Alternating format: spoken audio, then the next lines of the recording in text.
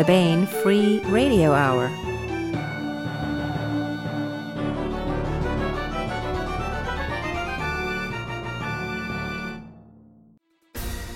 On the podcast, pioneers of space and lion tamers of time, broken ramjets and token artificial intelligence. Plus, we continue with the complete audiobook serialization of Son of the Black Sword by Larry Correia. All right now.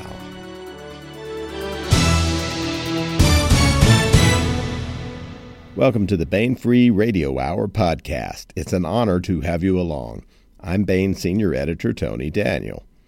We have a roundtable discussion this time on the great new anthology of stories out from Baen, Space Pioneers. This is basically a collection of stories old and new about the exploration and colonization of space by humans, the ups and downs of a necessary push outward and upward. With us to discuss the book are the editors, Hank Davis and Christopher Ruocchio. Christopher also has a story in the anthology.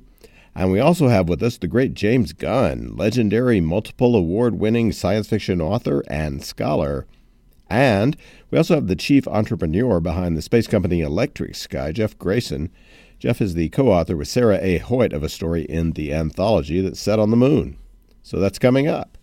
Plus, we continue with the complete audiobook serialization of Larry Correia's great high fantasy novel, Son of the Black Sword. Now, here's the news.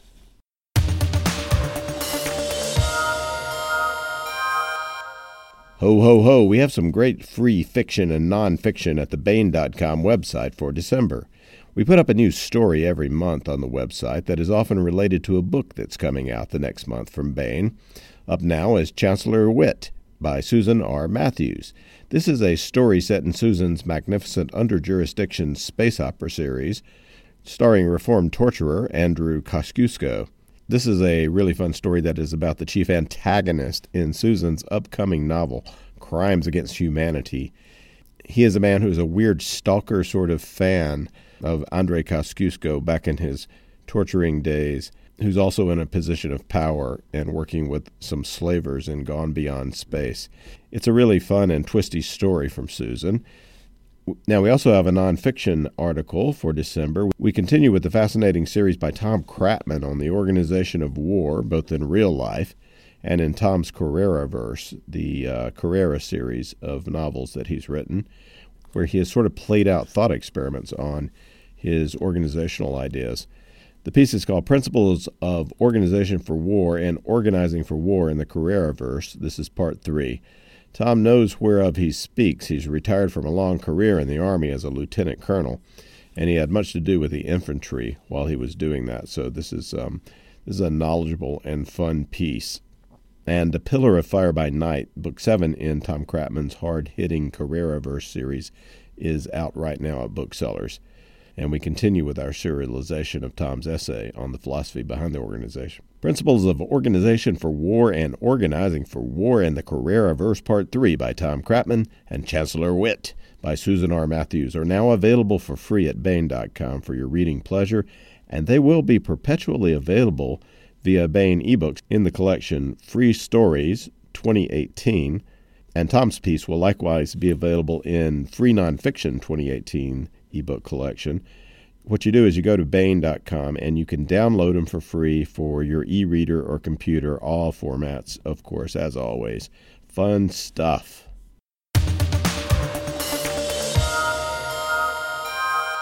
Want to welcome James E. Gunn, the great James E. Gunn, Hank Davis, Christopher Ruocchio, Jeff Greason to the podcast. I didn't leave anybody out. No. Hello, everyone. Thanks for showing up today. Good to be Pleasure here. to be here. Yeah. Well, you came and got me, so I did come and get you, Hank.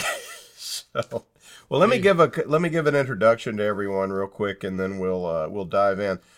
James E. Gunn is a man of many hats: science fiction and fantasy writer, academic, editor, grand master of science fiction, which he won from SEFWA back in 2007. The actual award. A native Kansan from a family of editors and publishers, he served 3 years in the U.S. Navy during World War II, then took a B.S. at University of Kansas and an M.A. in English at Northwestern. Selling his first stories under the pseudonym of Edwin James, he has subsequently published nearly 100 stories, as well as writing 28 books, fiction and nonfiction, and editing 10 more. He's had a bunch of his stories made into various dramatic items. His novels began with Starbridge and This Fortress World, followed by The Joymakers, The Immortals, which became a TV movie and series, The Listeners, and more. His alternate worlds, The Illustrated History of Science Fiction, received a special award for the 1976 World SF Convention, Worldcon, and a 76 Locus Award. I think that's when he became Dr. Gunn, the distinguished historian of science fiction as well, out at the University of Kansas. His series of anthologies, The Road to Science Fiction, originally 6 volumes, now expanded to 8, combines classic stories with a running history of the field. He's past president of CEFWA, as well as being professor emeritus at the University of Kansas, where he's the director of the Center for the Study of Science Fiction. And in 2015, he was inducted into the Science Fiction and Fantasy Hall of Fame. Let me just go through everyone else real quick, and then we'll get on. Oh, by the way, Hank was mentioning,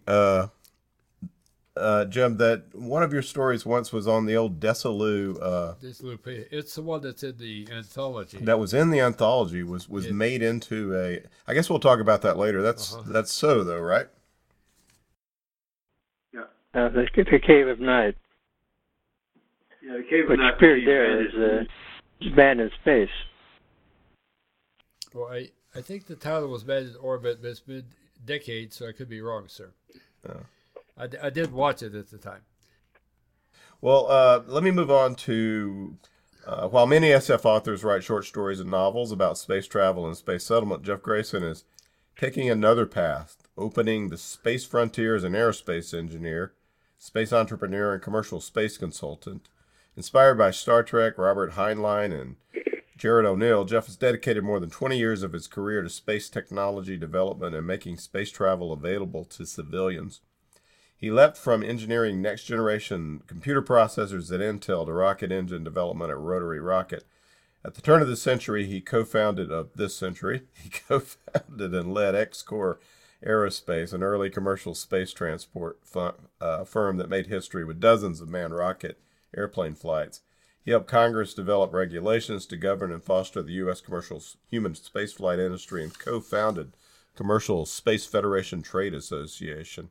He can currently be found innovating wireless power technology and beamed power propulsion in electric sky and promoting smart investment in propulsion and energy technologies for solar system and interstellar flight as chairman of Tau Zero Foundation.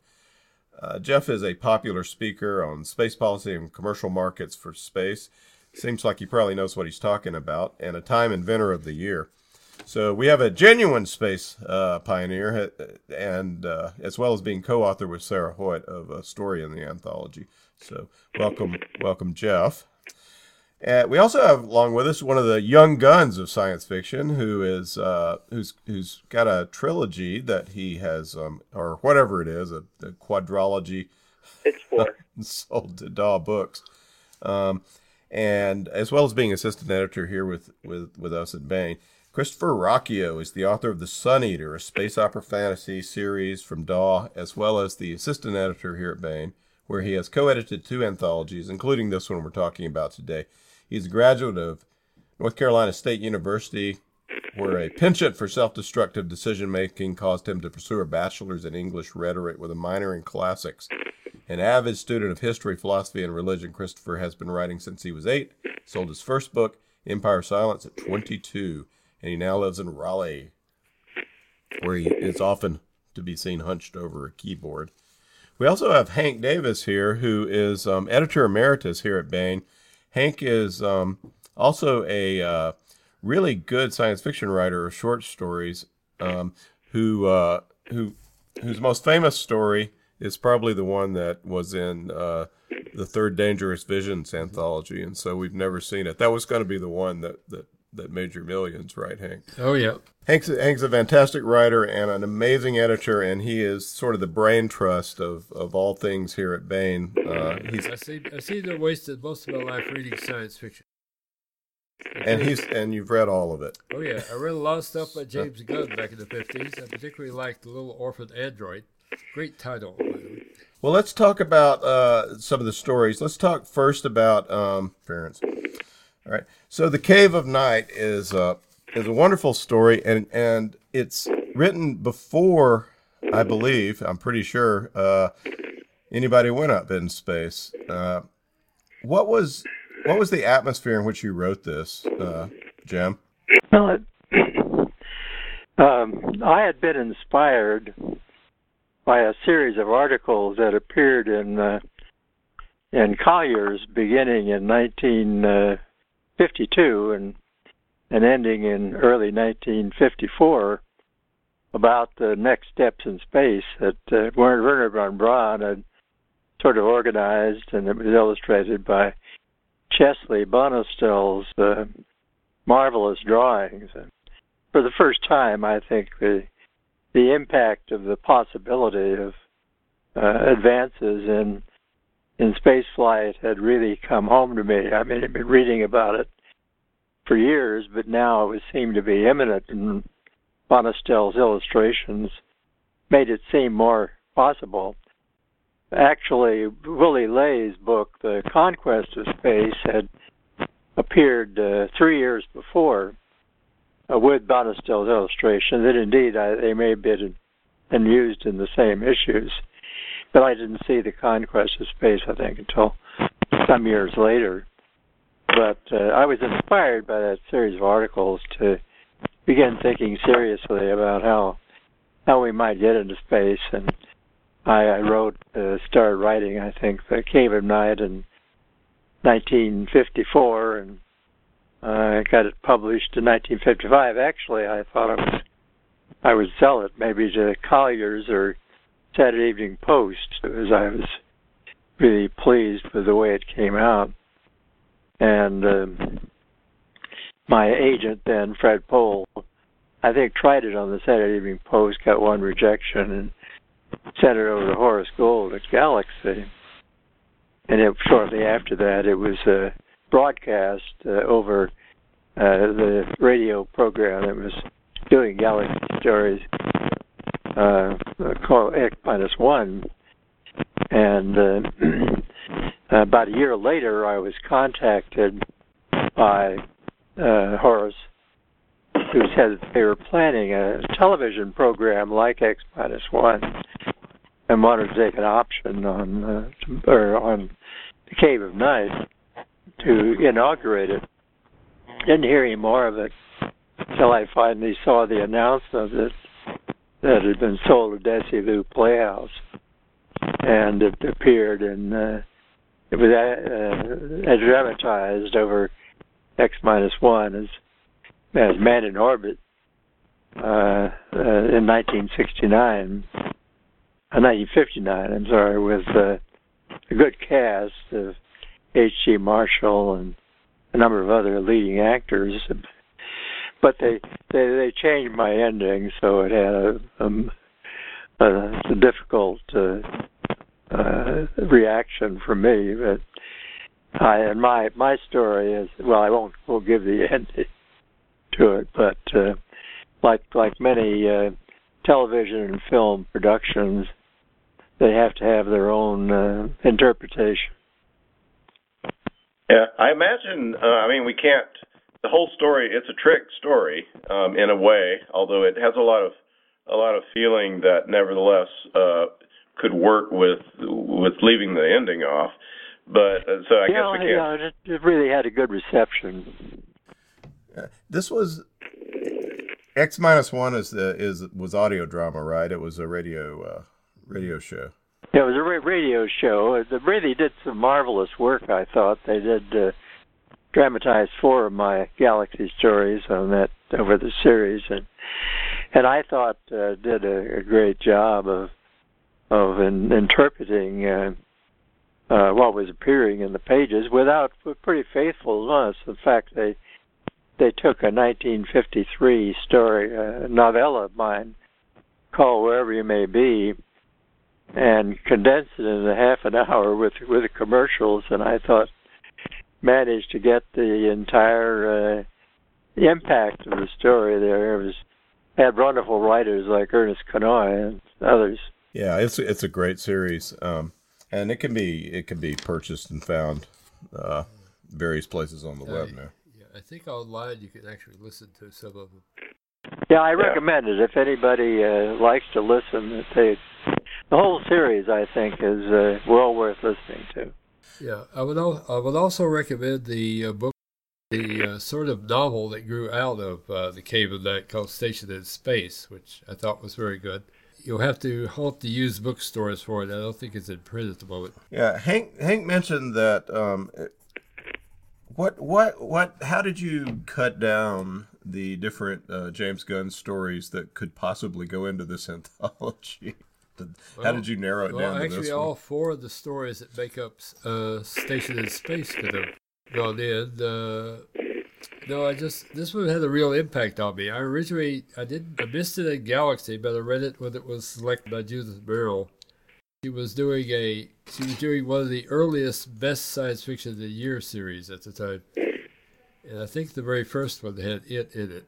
And I thought, wow, what a terrific story. And I read it, 7th grade or 8th grade or so.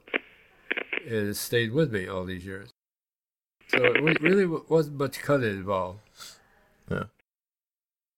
So the basic setup of the story is that a guy gets launched into space and he becomes like Timmy that fell into the well.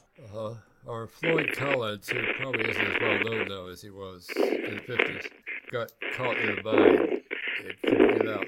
Was there a precipitating story? I might mention one follow-up to this. I was inspired in a way to continue this story with a series of stories which followed up on the first attempts for humanity to venture into space, with the notion that it might be necessary for some dramatic impact to get people energized to do it. And I followed it up with 4 more stories, which unfortunately Horace Gold turned down, were eventually published in other ventures, including the final story, which is a novella which appeared in Venture Science Fiction, and it was published as a collection, or actually I considered it a novel about the whole enterprise, and appeared from Badham Books in 1958, I believe, called Station in Space.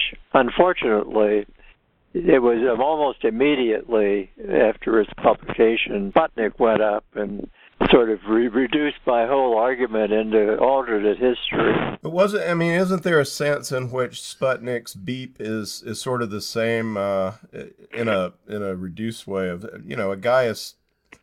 It seems Sputnik always seemed like a really lonely satellite up there, lost forever, just beeping, and it could only transmit, right? It was also that Sputnik was launched about a month after the Russians claimed to have launched an ICBM, which we had at the time. We were working on it. We had IRBMs, and we also had the Strategic Air Command, so we weren't really in that much danger.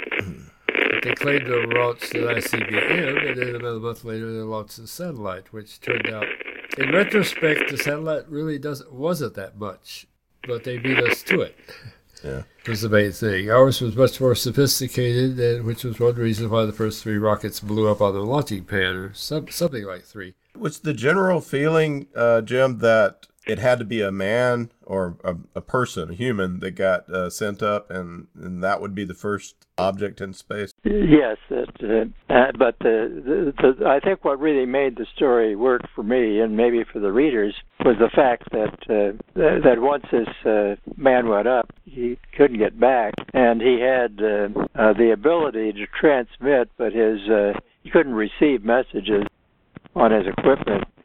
So we have this series of messages which came to Earth about his predicament, and the whole experience amounted to or inspired an effort to save him. And eventually, there's a moment in the story when he wants to know whether his messages have been received. And Kansas City turns its lights on and off at night as he passes over to give him a signal that he'd been received. And I thought it was interesting that when the first astronaut went around the Earth, American astronaut, that Perth, Australia turned its lights on and off as he passed over to signal his passage through her. I often wondered if they'd been inspired by my story or whether that was somebody independently thinking of it. That's cool. Perth, I didn't know that Perth did that. Was there a general frustration at the time that space travel was taking too much, it was taking too long to happen? Yeah, something at least among us science fiction fans and people, we felt that there needed to be something that catalyzed the potential of humanity to go off and conquer space. And my inspiration on that was to go back to some of the occasions when people have been lost, like the explorer in a cave in Kentucky and a girl named Kathy Fiskus who fell down a well in California, and the entire human focus was upon rescuing these people. And I thought that's the sort of thing we need to get people really committed to getting into space and doing what was necessary. What do you think of development since then? Are we still in such a in such a state where a Timmy in the well kind of rescue would would just have basically the same story set on Mars? In the Mars. Yeah, well, I do think that what happened after we landed a man on the moon in 1969, and we sort of retreated at that point and started doing smaller things and things which didn't involve people until we put up that actually station in space. But it turned out to be largely an exercise in experiment, which is fine, but did not capture the people's imagination. But I think in the last 10 or 15 years, there has been a sort of return to a general consensus that human exploration in space is necessary and inevitable, and we see a lot of effort being made by some very influential and wealthy people to try to accomplish that, including making a settlement on Mars, which may be impractical, but that would probably be no more impractical than the first expeditions to the Western Hemisphere by Columbus and others. Very true. Well, this would be a good opportunity to for me to segue over and talk to Jeff Greason, who actually is a space scientist as well as author. What do you think? What do you think about the current? We'll talk about your story momentarily, but how would you assess the current conditions of at least American culture as regards to getting us out there? That's not a question that lends itself to an extremely succinct answer.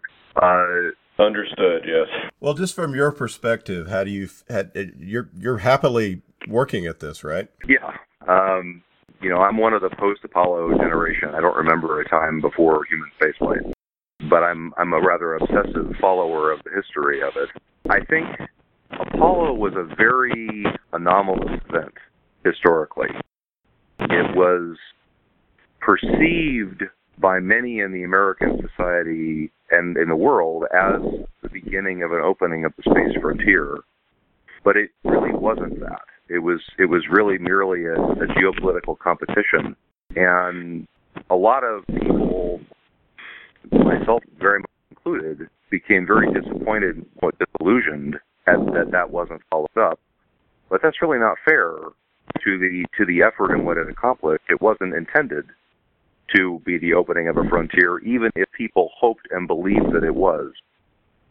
And I think what you're starting to see now is a shift away from maybe if we just get everybody excited to do something like Apollo again, which I think is very unlikely, and instead a shift to what I think is a much firmer foundation of maybe if we start doing things in space that are economically valuable, that make money, we'll do a lot more of them. So, Jeff, you're in Sarah's story. I assume that you provided some of the scientific foundation for this story. It's set on the moon. What kind of settlement is there on the moon? This is a story that's set in a lava tube with, I don't think the exact number is given, but it was conceptualized as a roughly 30 to 50 person settlement. And Sarah came to me with a story and basically needed a plausible setting in which to put it. And I kind of did the world building and she told the story. So how could we possibly settle on the moon and have a settlement like this? And would there be children born there? And tell us about this place. Okay. Well, as to how we can settle on the moon or on Mars or elsewhere in the solar system, the challenge will be, as it has been in all past settlements in history, finding reasons to go. The technological challenges of it really are less daunting than the economic and what I call business case challenges of it. But as far as the moon is concerned, it's certainly becoming more and more plausible that now that we know that there is ice on the poles, and probably in subsurface caves as there are in ice caves on the Earth. Although that second is speculative, it seems likely from the nature of the polar traps and the cold traps that are trapping the volatiles on the moon. It's been suggested, although we didn't go into this in the story, that will be an economic driver for some expanded activity and some industrial activity on the lunar surface. Lava tubes are there. We can see the collapsed ones, rills. We can see some smaller ones where a subsidence or an impact crater has broken through to the lava tube below. So large lava tubes on the moon are not speculative. Judging from the sizes of the rills that we see, they get quite large. It's been worked out by geologists that a lunar lava tube could be about 1 kilometer in diameter before it would collapse, which is certainly much, much larger than any structure we're likely to be building there anytime soon, which is why a lot of people, myself included, think that they make a natural early potential habitat because it's a radiation shielded structure that's already there. Well, are they airtight in any sense, or would you have to do that? If you drill into them or use a skylight, then they're not airtight. You'd have to seal them off. Although even if you put individual structures in them, the story we said is on one that was sealed off.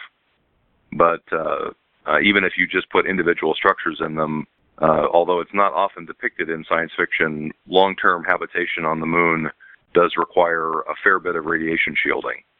And it would be useful just to put yourself under the roof, so to speak, just to get the radiation shielding, whether you did or didn't use it as a large pressurized volume. So do you think that living on the moon is going to be mostly underground? I think living on the moon is going to be mostly under dirt, whether that's because you're underground or whether that's because you put dirt, which, the science types call regolith, on the surface of the moon over your habitat as additional radiation shielding. But you do need, if you're going to live there for real and not just visit, and live there and have kids and raise your families, you need about 2 or 3 meters of equivalent shielding of dirt or rock over your head just to reproduce the cosmic ray shielding that we get here on Earth from the atmosphere. So what about having kids? You have the children in the story. They undergo a centrifuge. Is that just so that they can maybe visit their grandparents back on Earth, or is there another purpose? Well, that's in part there for story purposes, but okay, it's kind of one of the great frustrations, but I suppose from the author's point of view, it's great because we know so little that anything that you say about the effects of gravitation on long-term health are speculative. All we really know about gravitational biology is that a long time in 0G is bad. And of course, we are used to being in 1G. But a lot of things that people have speculated about over the years, is 1/6G like you have on the moon, is that going to have long-term health effects? Is 1/3G like we have on Mars going to have long-term health effects? We don't know. We're 50 plus years into the space age, 60 years into the space age almost now. And to this day, no complex organism has ever been raised to maturity in a centrifuge in space. The only centrifuge data we have on levels between 0 and 1G are a handful of very short Russian satellite flights, some sounding rocket flights, and we've centrifuged some single-celled organisms on the space station and observed their development in biology.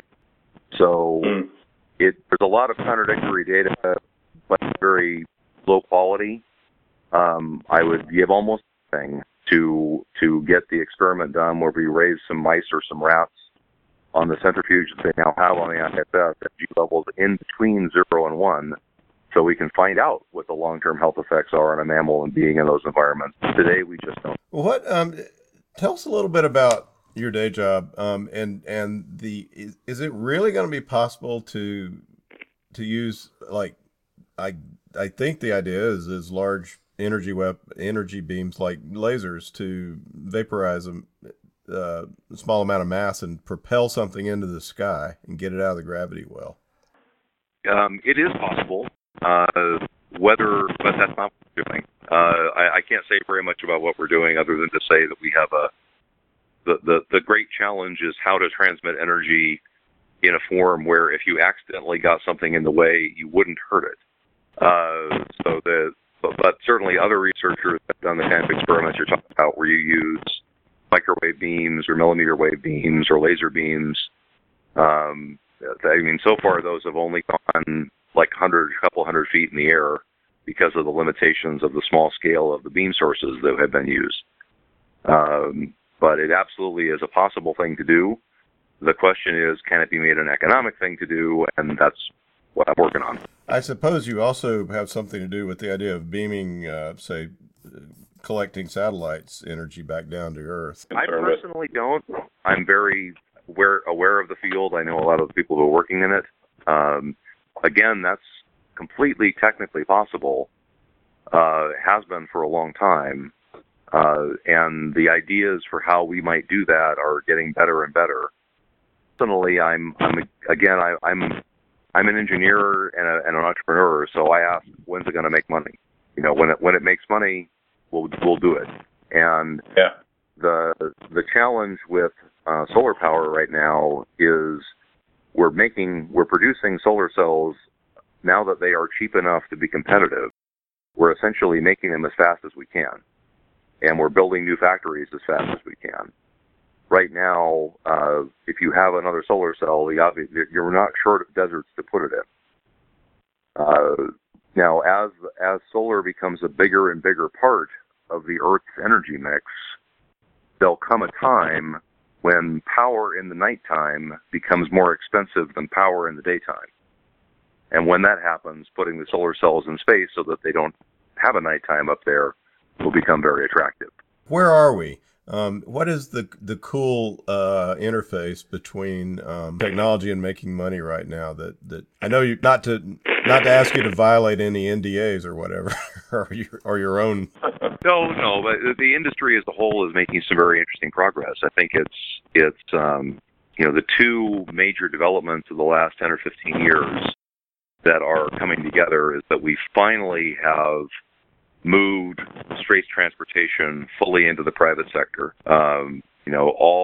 All commercial and military satellites are now launched on private vehicles in the United States.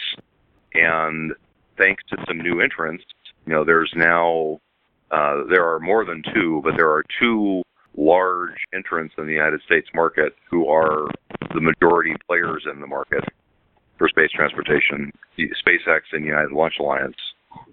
And, what's happening is for the first time ever, space transportation now has a price. It may be a high price, but it's a price. You can, you can go in and ask how much is it going to take to launch something, and you get a number back. As recently as 5 years ago, the answer was, well, when you got your money together, come and we'll negotiate something, which made starting a company to use space transportation a very challenging effort. Now it's a lot easier. In the same time, mostly because of the proliferation of more modern electronics, smaller satellites have become more and more capable. And what's been interesting about that is that because there are smaller, you tend to make more of them for doing a given mission, what we call a constellation, a group of satellites that orbit the Earth to do a thing. And that's led to the emergence of catalog items. There are actually, you can build a satellite out of a catalog now. You can buy the specialty receivers and the navigational instruments and the radios and the solar cells and the antennas and the gyros and everything else literally out of catalogs, which makes it tremendously easier for new entrepreneurs to build new kinds of satellite applications. There's a bewildering array of new companies that are all standing up efforts to build new services and satellites using that kinds of technology. So it sounds like just the marketplace itself is the big thing at the moment that is cool and new and real. Yeah, it's hard for people, even myself, who've been in the entrepreneurial world for 20 years.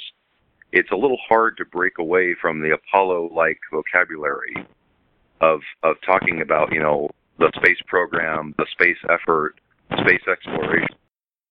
But exploration is an activity which human beings have found to be useful for as long as they've been around, in part because we do more than just explore, come back and say, that was neat.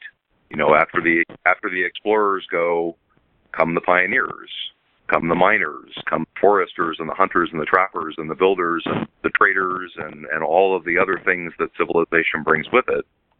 And, I think a challenge that we have faced has been that the exploration phase of space has gone on a little long, and the exploitation or use or settlement phase, or the industrialization, if you prefer, phase, has lagged somewhat behind. Now that that's catching up, I think we're going to find those are mutually reinforcing activities. If space transportation to orbit is paid for commercially and is a profit-making venture, it's going to be a heck of a lot easier for both government and private activities to go beyond, because they can build on the industrial base that's already there and already making money commercially. Well, let me ask you maybe a final question on this. If you could go and live on the moon in the habitat that you described, you and Sarah created in Homefront, the story, would you go? No question, like a shot. So maybe some of that old that old saying Freud is still hanging behind everything that you entrepreneurs are up to. The little boy is still there somewhere. At the risk of speaking out of turn, I know most of the principals at other space transportation efforts, and I don't think I'm the only one who, well, you look at the other names out there who are better known in building these ships. We're all frustrated children of Apollo. We're all building the ride because nobody would sell us one. That's cool. Well, let me move on to Christopher, and we'll talk about his story for a moment, and then maybe wrap up after that. So, Christopher, you have the far future story in the anthology. Is this set within the world of your Sun Eater? Yeah, it is. It's about 3,000 years before the book and completely unrelated, so you don't have to. You don't have to do your homework before you read it. But I already had the world building done, and I figured the story was sort of sprung on me as I was co-editing with Hank. He asked if I wanted to write one to put it in there. So I figured, well, I have this setting. I may as well run with it. Is you have sort of a ghost story of sorts, intergalactic ghost story or interstellar ghost story. Tell us about these ghoulies that scare children in this future. Yeah, so in the story, it's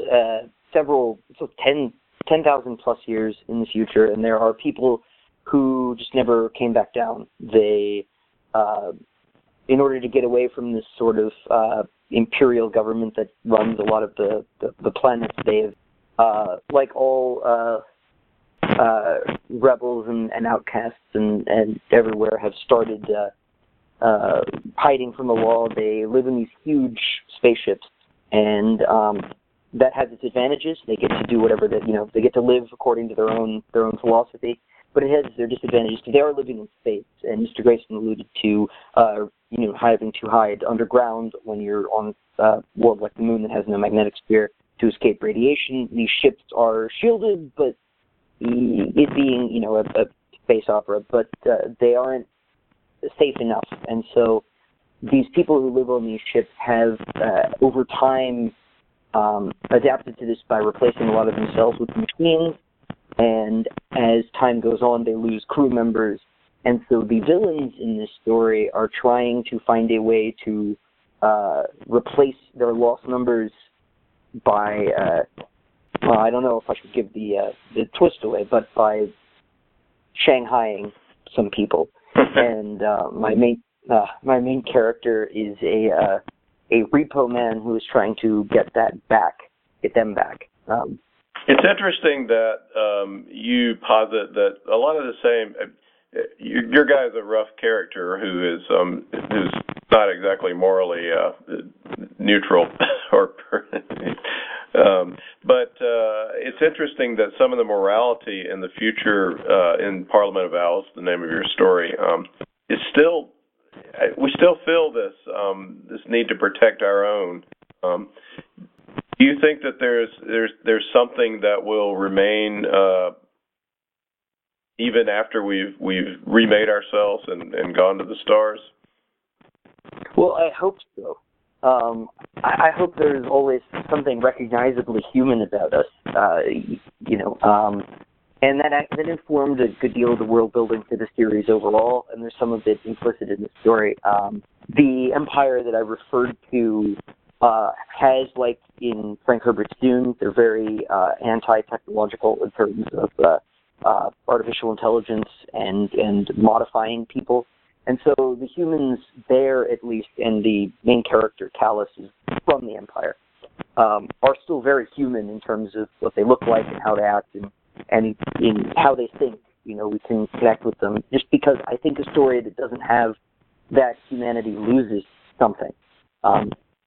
It's harder to connect to. We see some space opera, it's just a whole bunch of hyper-intelligent machine ships or these strange aliens, and they don't think in ways that we necessarily relate to. And those stories are great, but they don't speak to the human condition as well, I think. And they aren't trying to, but I wanted to. And so, despite, like you say, Callus is kind of a rough character. He was a soldier. Some of his morality doesn't quite map onto our 21st century sensibilities, but there are things about it that are maybe more historical. I'm a bit of like you mentioned earlier, I'm a bit of a classicist, so there's some things in terms of what's valuable to him that might be more recognizably medieval or even Roman in terms of his moral code. He doesn't blink that much about killing people, but the transhuman sort of enemy that he is pitted against violates his sense of right and wrong on a pretty profound level. Does that make sense? Yeah, and it makes for a really cool story. We don't want to actually go into it too. I'm sure we'll give away the MacGuffin. Anyone who's a Philip Marlowe fan ought to dash to the bookstore and read this and pay for the book first. Definitely. He has a definite continental op feel to him. Well, I was sort of jealous. Larry Correia had his noir science fiction anthology they were doing, and I thought it would be kind of fun to write a noir story. So this has sort of a Philip Marlowe feel to it, just because I always liked that sort of. I like noir detective crossed with science fiction as a genre. Probably James Gunn probably has an entire chapter or two about it somewhere. So this one's a great example of that, and it's really fun. I think we are just about out of time, actually, and I want to thank everyone for phoning in. Hank, do you have anything you want to say to wrap up about the anthology? This is you don't see a whole lot of hopeful science fiction anthologies these days. And I think the stories are hopeful. They may have bad things happening to the characters, but the exploration goes on. I mean, just because Columbus ended up in jail didn't put an end to the new world being explored. But I would like to say thanks to all the writers who are still living. I'm glad that Dr. Gunn is one, who let me use their stories. Although, of course, things being how they are, the majority of the writers are no longer with us, but they left their mark. Yeah. And I really enjoyed putting this one together. I'd like to do another one, so I hope all you people out there will buy this. And maybe Tony Weisskopf will let me do a sequel. Son of Space Pioneers. Son of Space Pioneers. Or Daughter of Space Pioneers. The Sons of the Space Pioneers. Well, so it is a wonderful anthology, and I will say that I have a story in here myself, a reprint of a story I wrote for Asimov's back in the 90s. Called In From the Commons. So if for no other reason, buy it for my story, even though James Gunn is in there. And Paul Anderson and Robert Heinlein. So, and we got a Larry Niven. Yes, your story has quite a twist, too. Yeah, I do have a twist story in there as well. So yeah, I do want to say I've really been enjoying reading it. You've managed to find, some... I'm a pretty active reader of the old classic science fiction, but there's a lot of stuff in here by well-known authors that I hadn't had a chance to see before, so I've been enjoying the heck out of it. It seems like this is an example of the continuing discussion that science fiction writers have been engaged in for many years on the human species and how it got to be where it is and where it may be going. Oh, thank you. There are few people like Hank Davis in this world who have the breadth and the, maybe James Gunn is the only other one that have the breadth and the depth to put together something so cool. The book is Space Pioneers, edited by Hank Davis and Christopher Ruocchio. It is out now at booksellers everywhere. It's full of wonderful, great short stories. Everybody go grab it. And I want to thank... Yes, and you get 550 pages. That's right. It's quite thick. For only $7.98. Bargain. Yeah. I want to thank Hank Davis, Christopher Ruocchio, and Jeff Greason, and the great James Gunn, the legendary James Gunn, for being with us. Thank you all. Thank you.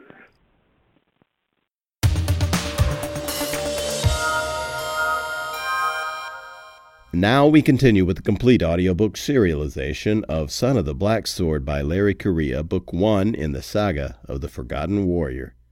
After the War of the Gods, the demons were cast out and fell to the world. Mankind was nearly eradicated by the seemingly unstoppable beasts, until the gods sent the great hero Ram Rowan to save them. He united the tribes, gave them magic, and drove the demons into the sea. But as centuries passed, the descendants of the great hero grew in number and power. They became tyrannical and cruel, and their religion nothing but an excuse for greed. The people rose up, and the surviving royalty and their priests were made casteless, condemned to live as untouchables. The age of law had begun. Ashok Vidal has been chosen by a powerful ancient weapon to be its bearer.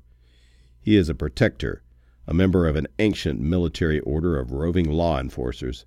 No one is more merciless in rooting out those who secretly practice the old ways as Ashok.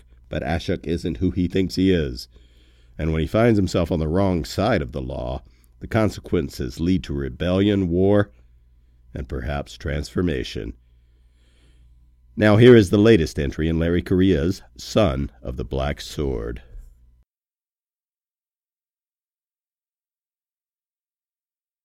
They were all here for different reasons. Politicians, warriors, wealthy bankers, even wizards. But the important thing was that they were all useful and connected. Today I bring fantastic news and a wonderful opportunity before you.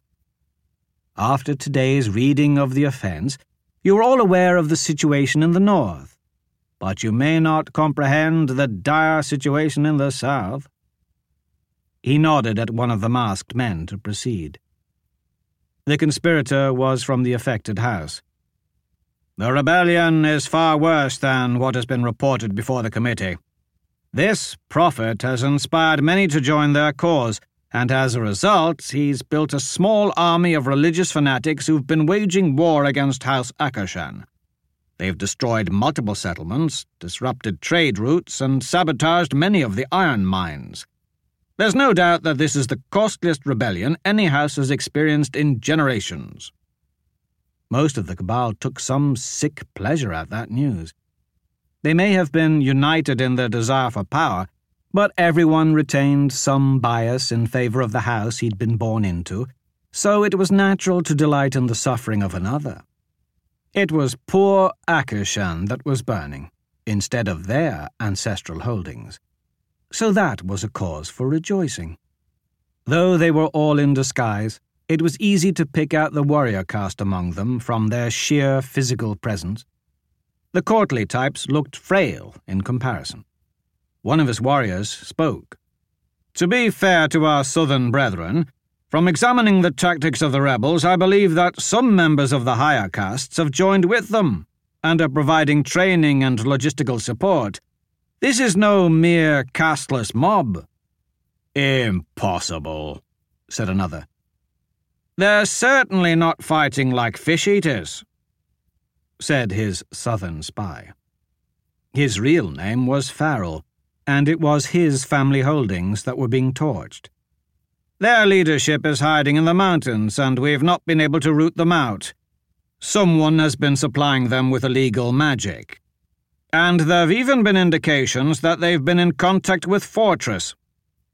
A warrior swore. If only we could get an army across the sea without being torn apart by demons, we'd destroy those lunatics once and for all. Amand watched their reactions carefully. Fortress had earned its name by being unassailable. The island was tantalizingly close to the mainland.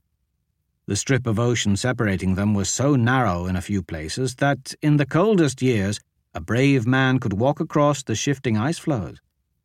Over the centuries, different houses had tried to send armies across, but any activity on the ice inevitably attracted swarms of demons. Small groups had made it to the island, only to perish against the great stone walls as the fanatics rained fire and thunder down on them. As much as it galled the bureaucracy to have anyone not bend their knee to the law, after many fruitless sieges and thousands of dead warriors, most of the first caste liked to pretend that the island of fanatics didn't exist at all. It has been years since an army has tried to cross the channel, Archer said. The fanatics cross somehow, Farrell spat. Doubtful, said a northern judge. That's nothing but rumors southern houses use to excuse their inability to keep their untouchables in line. More likely it's their lax standards of discipline stirring up trouble than witches from Fortress. Amand put an end to that myth before his meeting degenerated into prideful house bickering. It is extremely rare, but such crossings have been documented before. No one, not even the best minds of the Inquisition, had been able to figure out how they snuck across, even during warm years. Theories ranged from magical flying devices to secret tunnels beneath the ocean floor. Recently, some of our soldiers have been killed by Fortress-forged weapons, so either they're smuggling things across, or worse, someone has taught the rebels how to recreate their alchemy here. Farrell paused to let that sink in. Now that was serious. No house wanted that madness spreading to their lands.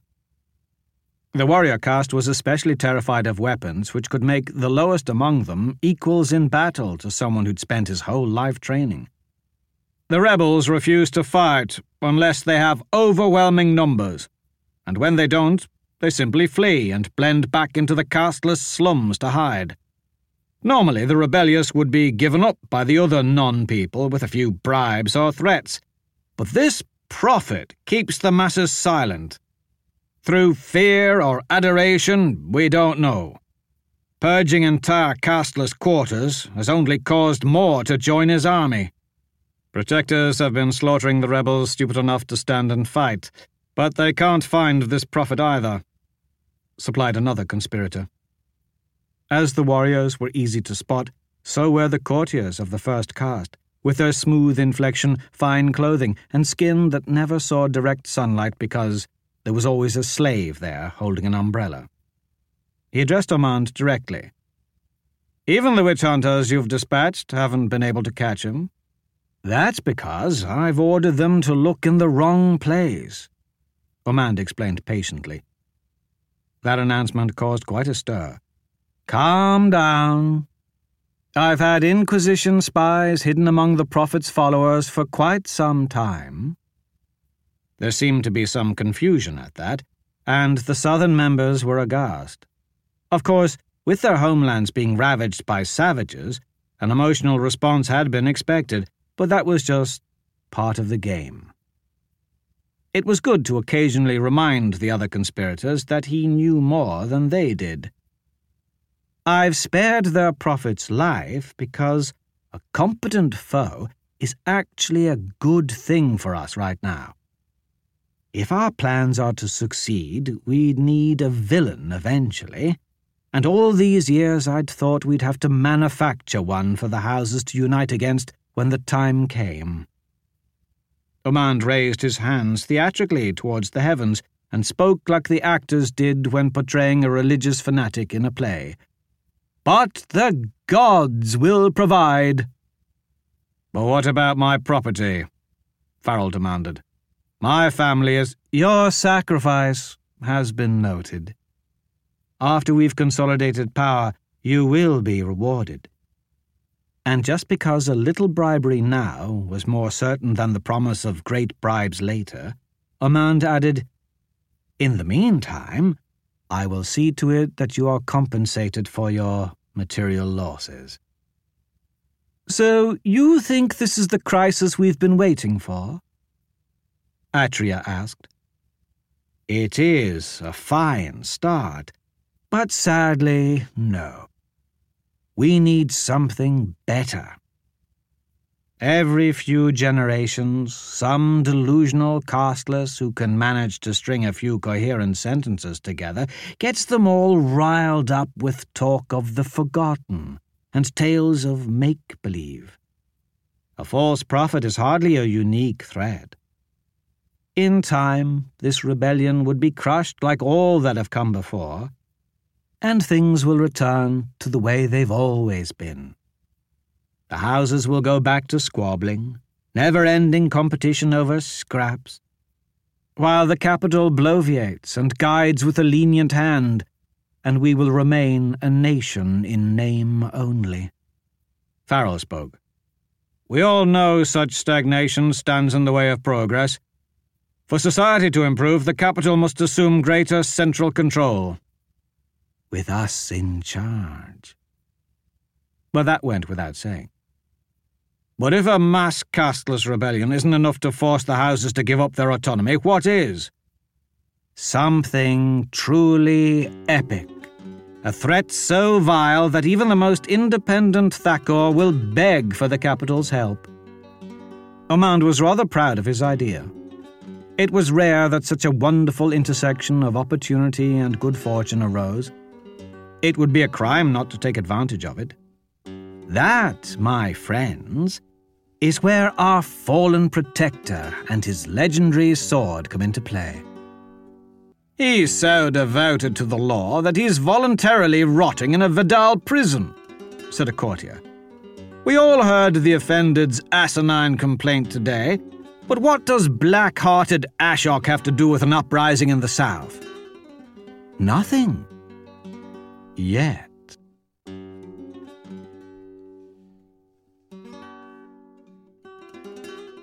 That was another entry in the complete audiobook serialization of Son of the Black Sword by Larry Correia. And that's it for the podcast, thanks to Audible.com and to podcast theme composer Ruth Judkowitz. Also thanks to Christopher Ruocchio for organizational help in getting the interview together this time, and a rousing huzzah and hullabaloo, plus thanks plaudits, and an electric sky filled with zooming ships and raining dollars. For Hank Davis, Christopher Ruocchio, Jeff Greason, and James E. Gunn, editors and authors of Space Pioneers.